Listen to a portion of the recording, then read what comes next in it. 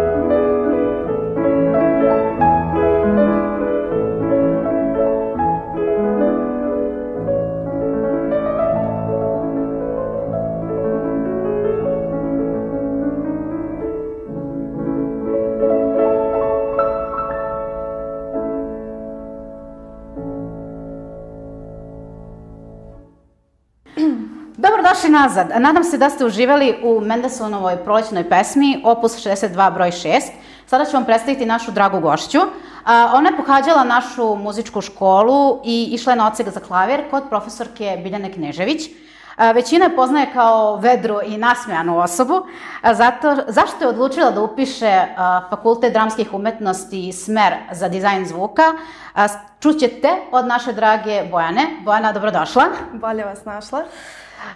Ajde prvo da te pitam ovako, zašto baš Fakultet dramskih umetnosti za dizajn zvuka? Pre svega zato što na nov i drugačiji način možete da testirate svoju kreativnost. Možda testiranje nije pravi termin za to, ali svakako da isprobate sebe u nekom drugom svetlu je svakako istina i možete da se igrate i da razvijete svoju kreativnost. A kakav je ispit na Fakultetu dramskih umetnosti? Šta ti zapravo sve treba za ispit? Naš ispit traje 7 dana. Bez panike, da. Postoji 5 krugova i prvi krug je opšta informisanost, tako da pitanja iz različitih sfera što se tiče i muzike, i istorije, geografije, književnosti, pa i nešto što smo imali kao obaveznu literaturu da pripremimo za prijemni, dolazi u obzir. Tako da 60 pitanja za, čini mi se, pola sata je sasvim dovoljno vremena da bez neke određene tenzije odradimo sve. A čekaj, a što se tiče ostalih krugova, kakvi su ostali krugovi? Kada se prođe, pošto je nama uglavnom svaki krug eliminatorni, tako da nakon svakog onako strepimo da li smo prošli. Da. Kada se prođe test opšte informisanosti, ide provera muzičke sklonosti i sposobnosti, kako to oni nazivaju. U suštini tu proveravamo, ne znam, ritam, osjećaj za ritam, pa da li možemo da ponovimo, na primer, bilo koji ton, ali ne da pogađamo, naravno, zato što nije potrebno muzičko obrazovanje za to, nego više sluh.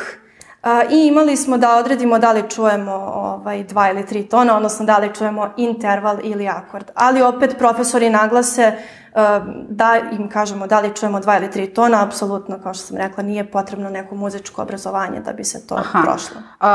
Šta tačno radiš? Možda objasniš gledalcima, šta ti tačno radiš na tom smeru?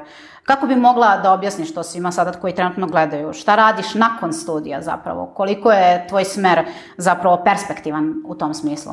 Veoma je perspektivan zato što mi se provlačimo kroz sferu filma, televizije, pozorišta, radija, pa i muzičke produkcije.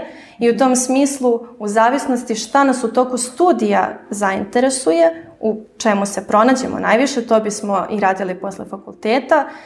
Tako da igramo se sa zvukom što se tiče i govora, i muzike, i zvučnih efekata. Sad, u zavisnosti koju sferu izaberemo, tako ćemo se i ponašati sa zvukom. Te pitam samo, jer imate kao neke određene predmete kroz koje gledate tokom... Tako je. I to se iz godine u godinu menja. Recimo, muzičku produkciju dobijam tek u 3. godini, sad sam 2. godina studija, i sada se više baziramo na zvuk za televiziju i za filmove. Tako da vremenom, odnosno kroz te 4 godine osnovnih studija, mi prolazimo sve aspekte zvuka. Trenutno, koji ti je omiljeni predmet, ako smijemo da znamo? Da, nije nikakva tajna, samo što ne bih uspela da izdvojim neki poseban predmet, ali ono što je meni zanimljivo kao forma zvuka jesu radiodrame.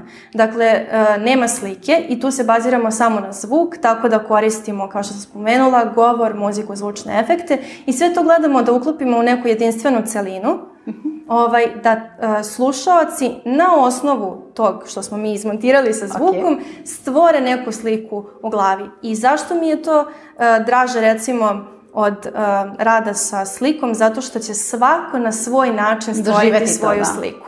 Da, tako da u tom smislu je veoma kreativno i inspirativno za nas. Može biti veoma zahtevno, jer mi ako pišemo svoj scenarij i kažem imam sadašnjost, pa se vraćam u prošlost, pa u sadašnjost, sa slikom bi to bilo jednostavnije, jer, ne znam, prepoznali bismo na osnovu, recimo, boje. Da, treba se dočara dosta. A zvukom opet će biti nama najjasnije, koji smo, na primjer, pisali tekst, ali nekome ko prvi put sluša, može biti neka konfuzija. Tako da u tom smislu moramo računati i na slušalce koji će po prvi put to da zamišljaju. Lično me zanima, a verovatno i slušalce, kako se rade audio efekti za film? Ovako, imamo snimanje na terenu. Dakle, odlazimo sa ekipom, imamo snimatelja zvuka i mikrofona, to su 2 osobe iz našeg sektora. I na terenu koristimo određene uređaje kojima snimamo, na primjer, govor glumaca ili njihove pokrete, ili recimo ako će neko svirati u kadru, ako će, ne znam, pomeriti čašu ili šta god. I sve to može da se određenim uređajima za zvuk snimi. Tako da imamo tu vrstu, mislim, kao snimanja. Dalje postoje neki zvučni efekti, naravno muzika, opet i govor, nešto što postoji u zvučnim bibliotekama.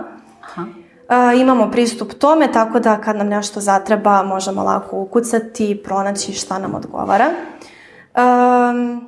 I to bi bilo to. A recimo, ono što bi bilo zanimljivo za muzičare, da odlazimo u posebna studija i postavljamo, naravno, mikrofone. Sad, naše je da li ćemo snimiti, ako snimamo, recimo, neki duo, da li ćemo snimiti odvojene instrumente ili zajedno instrumente, to zavisi od prostora u kom snimamo, koliko je kvalitetno obrađen taj studio i šta je naš zadatak posla sa tim snimcima. Dakle, koliko ćemo mi to obrađivati. Ako nam je potrebna neka akustična verzija, snimit ćemo ih zajedno, zašto da ne?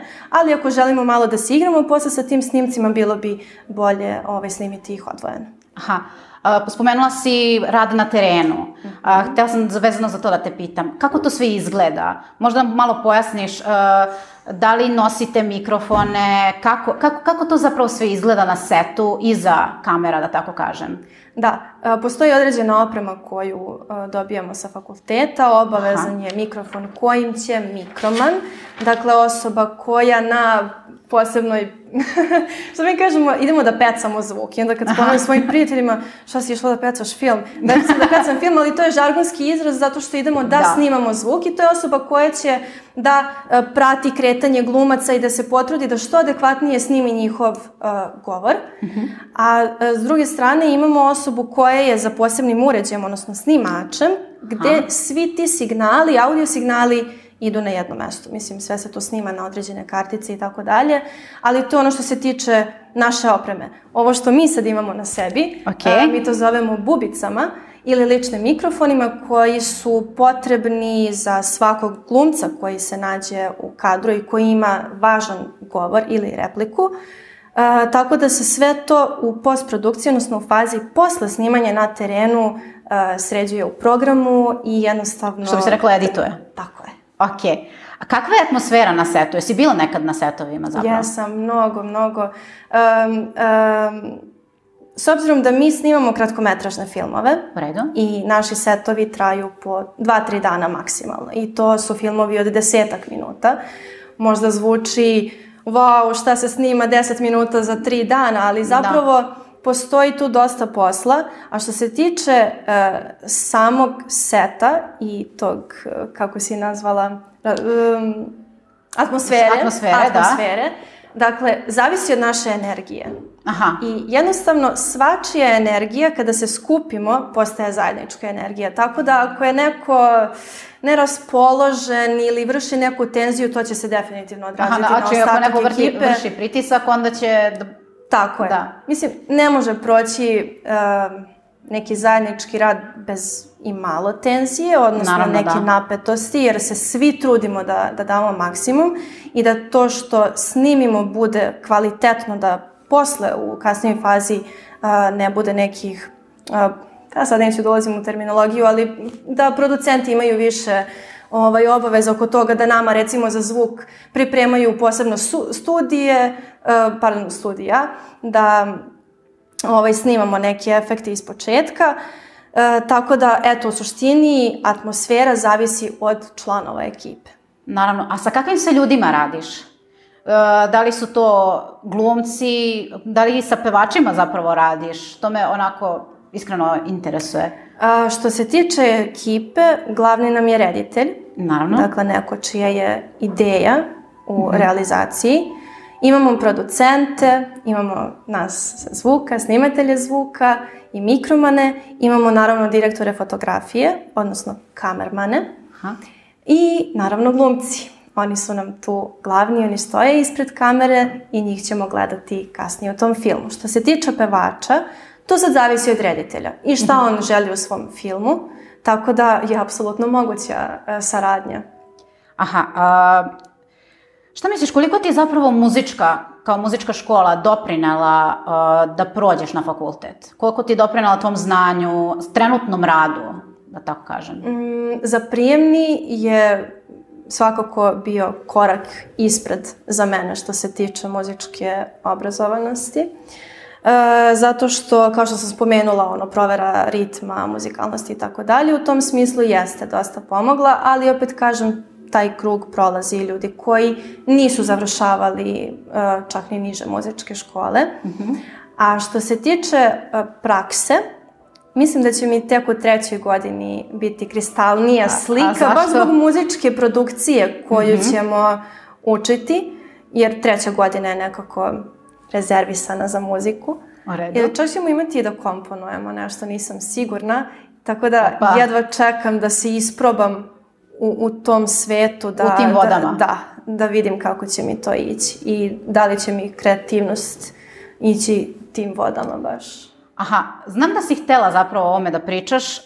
Da li ima one neravnopravnosti među polovima, u smislu, obično kada se spomene muzički producent, obično se zamisli zapravo muška figura i onda svi razmišljaju, muzički producent, to je verovatno muška osoba. Šta ti zapravo misliš o tome i kakav je tvoj stav zapravo o tome? Jeste, to je tačno da će se pre pomisliti na, recimo, muškog snimatelja zvuka, na muškog dizajnera zvuka, ali ne bih voljela da se stavlja granica između muškaraca i žena, zato što je u tom poslu pre svega bitna kreativnost, a ne možemo reći ko je kreativniji. Samo je pitanje kako ćemo mi naš talenat iskoristiti i nadalje razvijati. Tako da apsolutno je moguće i vidjeti ženu za miksetom ili na terenu. Naravno. Tako da... Da li vi pravite kao pošto ste ipak muzički producenti i budući, da tako kažem, da li pravite one bitove kao muzika, je li to bilo nešto na ispitu ili tako nešto? Na ispitu nije bilo u takvom nekom obliku, ali to jeste posao svakog muzičkog producenta.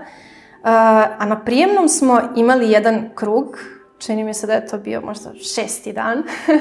Nije bio eliminatorni, ali smo imali da odredimo odnose, recimo, instrumenta u nekoj pesmi. I nama je zapao žanr pop-punk. Dobili smo tu neku numeru. I onda sedneš za računar i određuješ da li će bubanj biti glasniji od gitare, da li će biti glasniji od glavnog vokala, da li će biti glasniji od pratećih i tako dalje. Tako da, dobro je što taj krug nije eliminatorni, zato što oni samo gledaju koliko umemo da slušamo i kakvi su odnosi sa tim. Tako da, eto. A što se tiče ostalih krugova, jel su teški, kako to izgleda zapravo? Da, zapravo nisam ni ispričala na početku šta sve posle provere muzičke sklonosti i sposobnosti. Imamo da pišemo analizu, zvučnu analizu nekog filmskog inserta i pogledamo recimo 10 minuta nekog filma koji profesori odrede i svi gledamo isti primer. Naš zadatak je da na osnovu pogledanog inserta napišemo zašto je baš urađen tako zvuk. Dakle, zvuk mora imati neku dramaturšku ulogu u svemu tome. Znači da ide zajedno sa radnjom zapravo, je li tako? Tako je, tako je. Ili recimo da napišemo neko naše lično mišljenje. Ne mora sve biti uvek pozitivno. Mogli smo da napišemo, meni se nije dopala muzika. Nije mi karakter muzike bio u skladu sa insertom koji sam gledala. Ili tako, na tu foru. Posle toga smo imali teorijski deo. Dakle, na osnovu literature koju smo imali na sajtu. Da li je velika literatura? Ima li dosta? Ima 10 knjiga sigurno. 10? Da. O čemu se radi u tim knjigama? Pre svega je za audio tehniku, znači vezano je za uređaje i naravno neke osnove zvuka. Naprimjer, šta je zvuk i kako se ponaša u prostoru.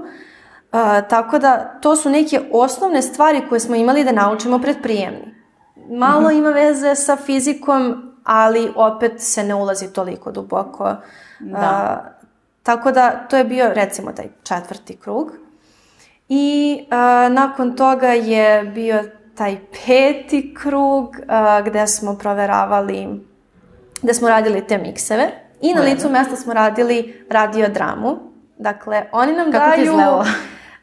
Pa recimo 30 zvukova. Imamo lavež psa, plač bebe, ili sirenu policijskog automobila, ili majku koja vrišti. Imamo neki dijalog, imamo kola koja prolaze, pucnjeve pištolja. I ti sad sve to slušaš i stvaraš na licu mesta sliku u glavi kao šta bih ja mogla da uradim sa tim zvukom. Znači praviš zapravo svoju dramu od tih zvukova. Da. I nismo morali sve da iskoristimo. Naravno, neki zvukovi apsolutno nemaju veze jedni sa drugima. Ali ako je neko stvorio sliku u glavi sa svim tim, što da ne, pa iskoristit će sve. Tako da tu smo imali apsolutnu slobodu da uradimo šta god smo želeli. I to je nešto što je, ne znam, trajalo možda minut, 2. Znači nije predugačko. Ali smo to branili kasnije na intervju, što je poslednji krug, sad više ne znam, 7. verovatno. Nakon toga je bio miks te muzike, dakle odnosi instrumenta i vokala i 3. miks je bio za film. Dakle, vjerojatno je bila neka muzička numera u pozadini, pa zvučni efekti, pa dijalog i opet se samo sređuju odnosi svih tih zvukova.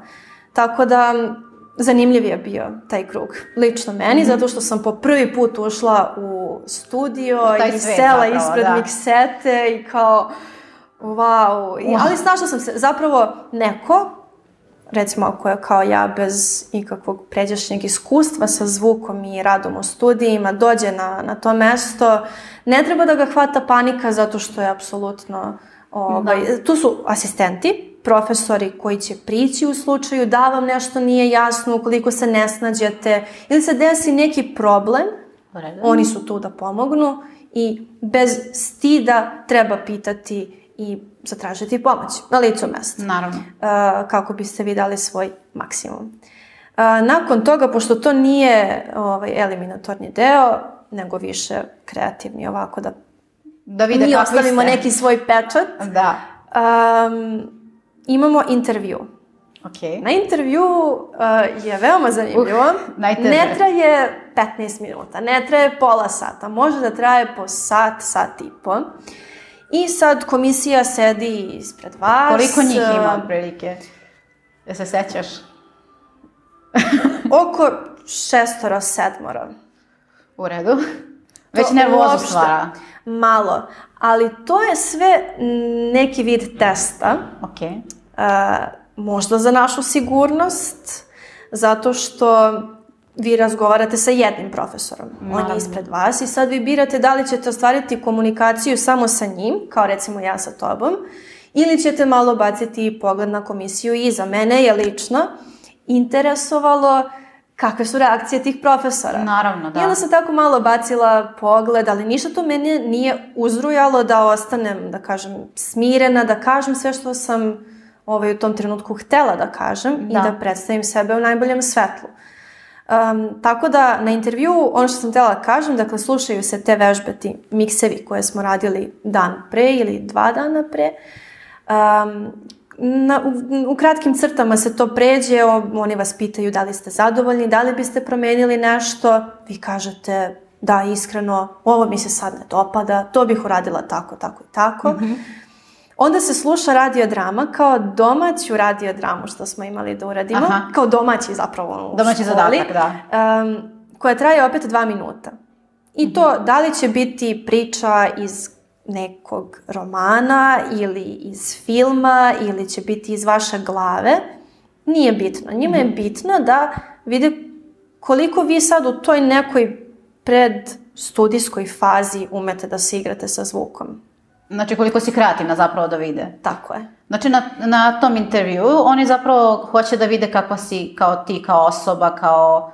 Apsolutno. Koliko si, da kažem, kreativna u tom smislu. Jeste, jeste. I koliko podnosimo, da kažemo, tu neku vrstu tenzije. Da, pritiska. Mislim, možda to nije presudno, ali svakako je poželjnije biti opušten i pokazati se onakvim kako stvarno jesmo.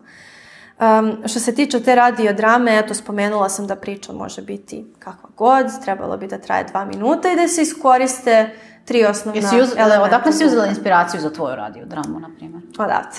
Da, sama sam je smislila i to je sasvim slučajno nastala ideja. Ja sam se igrala napolju sa svojim psom. Ja ovako gledam je, rekao, šta ti misliš sad? Kao, mi se tebi obraćamo, naravno, i onda sam nazvala svoju radiodramu Misli jednog psa. Aha. I napravila sam kratku radiodramu gde se momak sprema za izlazak sa nekom devojkom, a mi slušamo iz perspektive psa zapravo i njegove misli. Dečko se sprema, uzrujan je, zaboravlja da nahrani svog psa, pas je kao, to ćeš me opet ostaviti gladnog ili tako nešto. Aha. Tako da meni je radiodrama bilo je jako zanimljivo zapravo. Ali tehnički sad kad pogledam iz ove perspektive, tehnički nije bila dobro odrađena, odnosno sad bih neke stvari uradila drugačije. Normalno. Ali to oni ne gledaju, taj kvalitet, koliko mi sad znamo da radimo u programu ili to. Ja sam im lično rekla, da radiodramu nisam sama u programu sređivala, nego sam imala pomoć starijeg kolege. I to je apsolutno prihvatljivo. Naravno, da. Tako da, samo bi trebalo biti iskren. Eto. I opušten zapravo. I opušten koliko je to moguće. Ali zato je potrebno da se spremimo ne 100%, nego 120%. Jer ta trema će zgrabiti tih 20% i onda ćemo ostati negde na 100 i pokazat ćemo svoj maksimum. Tako da... Kako si se osjećala kada si došla na Fakultet dramskih umetnosti, kada si prošla zapravo? Šta su ti tvoji rekli? Koje su to bile reakcije kada si nakon tih, hajde da kažem, 7 krugova pakla prošla? Sama sam, pošto sam iz Stare Pazove i nisam htjela svoje roditelje naravno da vučem na fakultet da bi vidjeli rezultate, a nisam želela da gledam na internetu. Ja sam otišla na fakultet i sad skupi se brda ljudi oko tih rezultata, pošto naravno nije to samo naš smer. I sad kolega jednog sa kojim sam se zbližila za tih nedelju dana prijemnog, kaže, Bojana, doći. Ali samo polako. Ja rekao, šta sad? Prošla sam, ja sam plakala posle rezultata, zato što, dobro, sad nije bitno koja sam bila, ali prezadovoljna. Suze radosnice nisu sačekale da izađem iz prostorije fakulteta, odmah sam pozvala roditelje, plačućim tonom. Pisala sam na buđace, super, tako da baš onako divan osjećaj. Inače, za prijemni, sad meni može priča ko šta hoće, ali prijemni je meni bilo jedno od najdivnijih iskustava. Zato što sam i bila spremna i možda sam takva karakterom da jednostavno tu tremu nekako potisnem ili bar znam da je kontrolišem. Tako da meni je bilo baš lepo tih nedelju dana. Da li je fakultet, kako kažem, ispunio tvoje očekivanja? Kada si došla na fakultet, obično svi mi zamišljamo, znaš, u glavi, kako će da bude sad fakultetski život, sad sam student, wow, znaš. Da li je ispunio tvoje očekivanja? S obzirom na situaciju sa koronom, trenutno, da. Jeste. Jeste. I mislim da bi bilo znatno bolje da se sve ovo nije dogodilo. Naravno. Ali i možda mi je bolji utisak nego što sam imala pre opisivanja. Zato što ja sam se spremala baš u prostorijama, odnosno bila sam u biblioteci našeg fakulteta i sve je bilo tako prazno. Jeste to bio januar i ispitni rokovi, pa studenti ni ne dolaze toliko često. I onda mi je sve bilo tako prazno, sivo. Ja rekao, pa nije ovo baš kako sam zamišljala, ali nisam htjela da odustanem tamo posle zbog toga što je prazan fakultet. Mislim, dobro. Tako da, i onda kada sam upisala i kad je tu društvo, baš je onako super. Tako da očekivanja su možda i nadmašena, ali kažem da se nije desilo ovo sve sa koronom, možda bi bilo bolje. Htjela sam još nešto da te pitam, da li imate kao prakse, da kažem, predmet kao praksa, da idete sad negde, spomenula si mi da već ideš, da se planiraš da ideš negde da snimaš, gde je tačno, ako možda podeliš? Da, to je, pa ovako, snimanja mogu da budu širom Srbije, ali apsolutno, ako ćemo snimamo u Nišu, snimat ćemo u Nišu, ako ćemo snimati u Subotici, snimat ćemo. To idete kao ekipa, je li tako? Tako je, ali to se vrše detaljne pripreme. Dakle, reditelj, producenti i direktori fotografije, odnosno kamermani, odlaze na te lokacije. Sad da ne bi išla cijela ekipa sa glumcima, sa nama, sa zvuka i tako dalje. Jednostavno, potrebno je odrediti sve to u nekoj fazi priprema i tek onda kada se zaključe te neke lokacije i objekti gdje će se snimati, odlazimo svi kao ekipa na snimanje. Recimo, ja sam imala poziv za snimanje u Kosjeriću. U redu.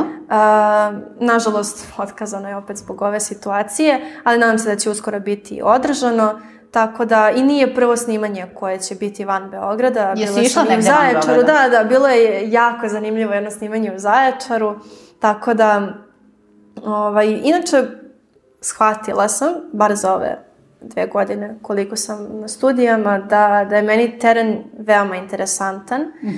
Ali opet, i kad kažem to profesorima, svesna sam da ovo možda nije prava slika tog snimanja na terenu, zato što naše ekipe broje znatno manje ljudi, znatno kraće traju i nije prava slika onih filmskih snimanja. Recimo kako se snima serija, pa to nije za 2-3 dana ili za mjesec dana, to može da traje mesecima. Godinama čak, da. I godinama čak. Tako da to bi trebalo baš iskusiti neko veće snimanje da bih imala pravu sliku. Jesi išla na ta neka veća snimanja, tipa da vidiš kako se radi neka serija, behind the scenes, kao iza... Nažalost nisam. Nisam bila na tako velikim projektima, ali bih voljela ako ugrabim neku priliku da odem, to svakako. Da, a šta bi poručila onima koji zapravo žele da upišu fakultet dramskih umetnosti, pogotovo za dizajn zvuka? Pogotovo za dizajn zvuka. Ja mogu da dam neki opšti savjet? Naravno da može. Zato što smatram da za koji god fakultet da se spremamo moramo biti temeljni u pripremama, uporni, jer jednostavno moramo biti iskreni prema sebi šta želimo, jer ja sam shvatila recimo krajem 3. godine u srednjoj da je meni interesantan zvuk. I onda sam pratila i shvatila sam da želim da se spremam za to i zato sam toliko i bila uporna tokom cijele 4. godine da se spremim. Tako da mislim da svaki fakultet može da se upiše sa dovoljno jakom voljom i željom. Znači da budemo uporni. Ok. Pa čuli ste šta nam je Bojana rekla, a mi smo se nažalost približili kraju današnje epizode. Hvala ti, Bojana, što si gostovala zapravo i što si nam podelila sve ovo. Nadam se da je bilo svima zanimljivo. Tako da vidimo se, za kraj bi ti zapravo pitala neku kompoziciju koju bi podelila sama, pošto se ti baviš filmom, koju bi nam rekla? Izdvojila bih kao kompozitora za filmsku muziku Hansa Zimmera. Ok. Ali ovako sad lično, pošto volim crtaće, muziku iz Kralja lavova. Iz Kralja lavova, Disneya? Da. Ok. I još jedno pitanje za sledeću gošću koju bi postavila. Ti već znaš koja je gošća sledeća u pitanju. Tako da šta bi ti nju pitala sad trenutno? S obzirom da je ona na akademiji sad, na 1. godini. Da. Recimo, kako su se prilagodili da im 1. godina studija bude odmah u ovoj situaciji, takva kakva je baš online, kako je to sve organizovano, da li su uspeli da se prilagode i eto. Ok, hvala ti. Hvala ti i hvala našim gledalcima koji se, nadam se, uživali u današnjoj epizodi. Vidimo se u sledećoj epizodi sa drugim gostom koja će biti emitovana sledeće srede. Takođe, subscribeujte se ili zapratite YouTube kanal, Instagram stranicu i Facebook stranicu naše škole, gde ćete videti još mnogo stvari kao što su blogovi naših učenika koji su spremni baš za vas. Tako da, ja sam Natalija Rovčanin, učenica Vojislava Vučkovića, a vi odslušajte Bojaninu numeru i vidimo se. Doviđenja!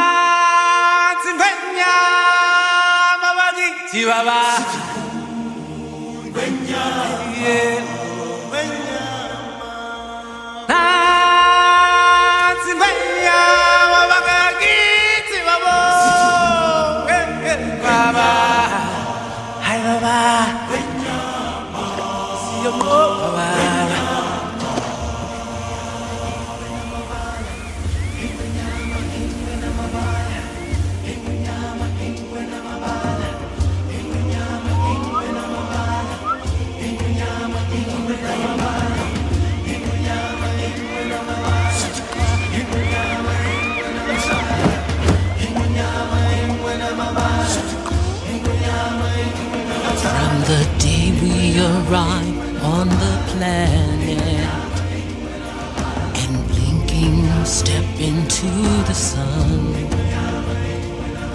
there's more to see than can ever be seen, more to do than can ever be done. far too much to take in here, or to find than can ever be found. But the sun rolling high through the sapphire sky keeps great and small on the endless round. It's the sun.